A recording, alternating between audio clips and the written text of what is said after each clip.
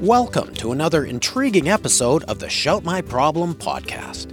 Shout My Problem features guests from businesses and local governments who have perplexing problems they need solved. What we are is a volunteer organization for rescue operations on the lake. You know, when we have very specialized electronics, sometimes they fail, sometimes there's a problem.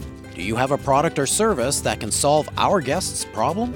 Or maybe you're an inventor who can solve it with something you have on the drawing board. Usually the people that know this equipment are 300 to 400 miles away, and they can't always be here the next day. And because this is a rescue operation, we usually need to have someone out here within hours, not within a couple weeks. Shout My Problem is here to connect business problems with real solutions.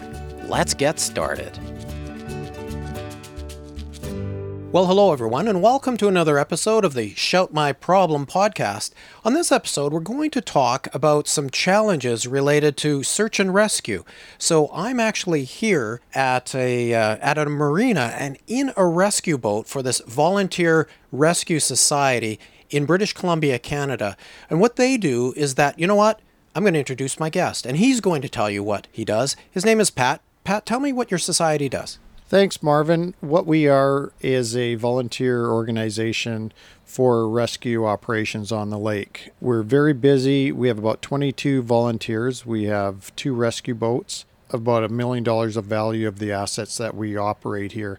Very specialized electronics, radar, GPS, forward-looking infrared cameras. So consequently, what happens is we're very busy for about 6 months of the year. However, you know, when we have very specialized electronics, sometimes they fail, sometimes there's a problem. And because we're a small community with big population in the summertime, people going on holidays, we don't have a big amount of experts that are familiar with these electronics. So usually the people that know this equipment are 300 to 400 miles away, and they can't always be here the next day. And because this is a rescue operation, we usually need to have someone out here within hours, not within a couple of weeks. You're right, and the nearest city is actually a couple of hours away from here, and that city's not even really that big. So you really have an issue of things break, you need them fixed immediately, but the resources just don't exist. Yeah, correct. You know, we had an incident where our radar went down, which we need to actually travel at nighttime safely, and we don't want to go out without having our X-ray vision at night. So what happens is that if we can't get anyone out here and there's someone that needs our help on the lake at nighttime in the middle of the night, we just can't go out there. So, and we can't wait 2 weeks to get someone out here. So that's a real challenge for us. So this is an example where you have some very high-tech equipment in boats like these, just to summarize, and you're at the mercy of the equipment in order for you to do your jobs, in order for you to do your volunteer jobs, as a matter of fact. You have these 2 boats that need to get on the lake. If they are restricted from doing that in some way, then lives are at risk. Absolutely, and a lot of times we only have minutes and maybe hours to get out there and get the patient back into an ambulance and into the hospital. So the boats, the equipment that we have are very specialized. They're very fast.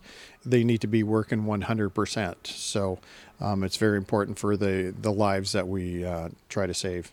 Okay, so for all of our listeners out there around the world, this is really an important problem, and this is not restricted to just Canada, just British Columbia. This is an issue that would be out there in remote areas around the world. So there might actually be some solutions. If you have a product or a service that you know about, or if you're an inventor and you have the idea that can solve this problem for this particular rescue society and other rescue societies around the world, by all means, go to our website at shoutmyproblem.com and express your interest in solving this problem. And if appropriate, we'll connect you with Pat here at this rescue society and others who may be following the podcast as well. So Pat, thank you very much for joining us. And thank you so much for showing me your boats. Sounds good. Thanks for coming out, Marv. Thanks for tuning in to the Shout My Problem podcast. Be sure to join us next time by subscribing to the podcast for free in iTunes, the Apple Podcast app, or wherever you get your podcasts. In the meantime, if you have a solution to this episode's problem, or if you want to express interest in talking about your business problem on the Shout My Problem podcast, just visit shoutmyproblem.com.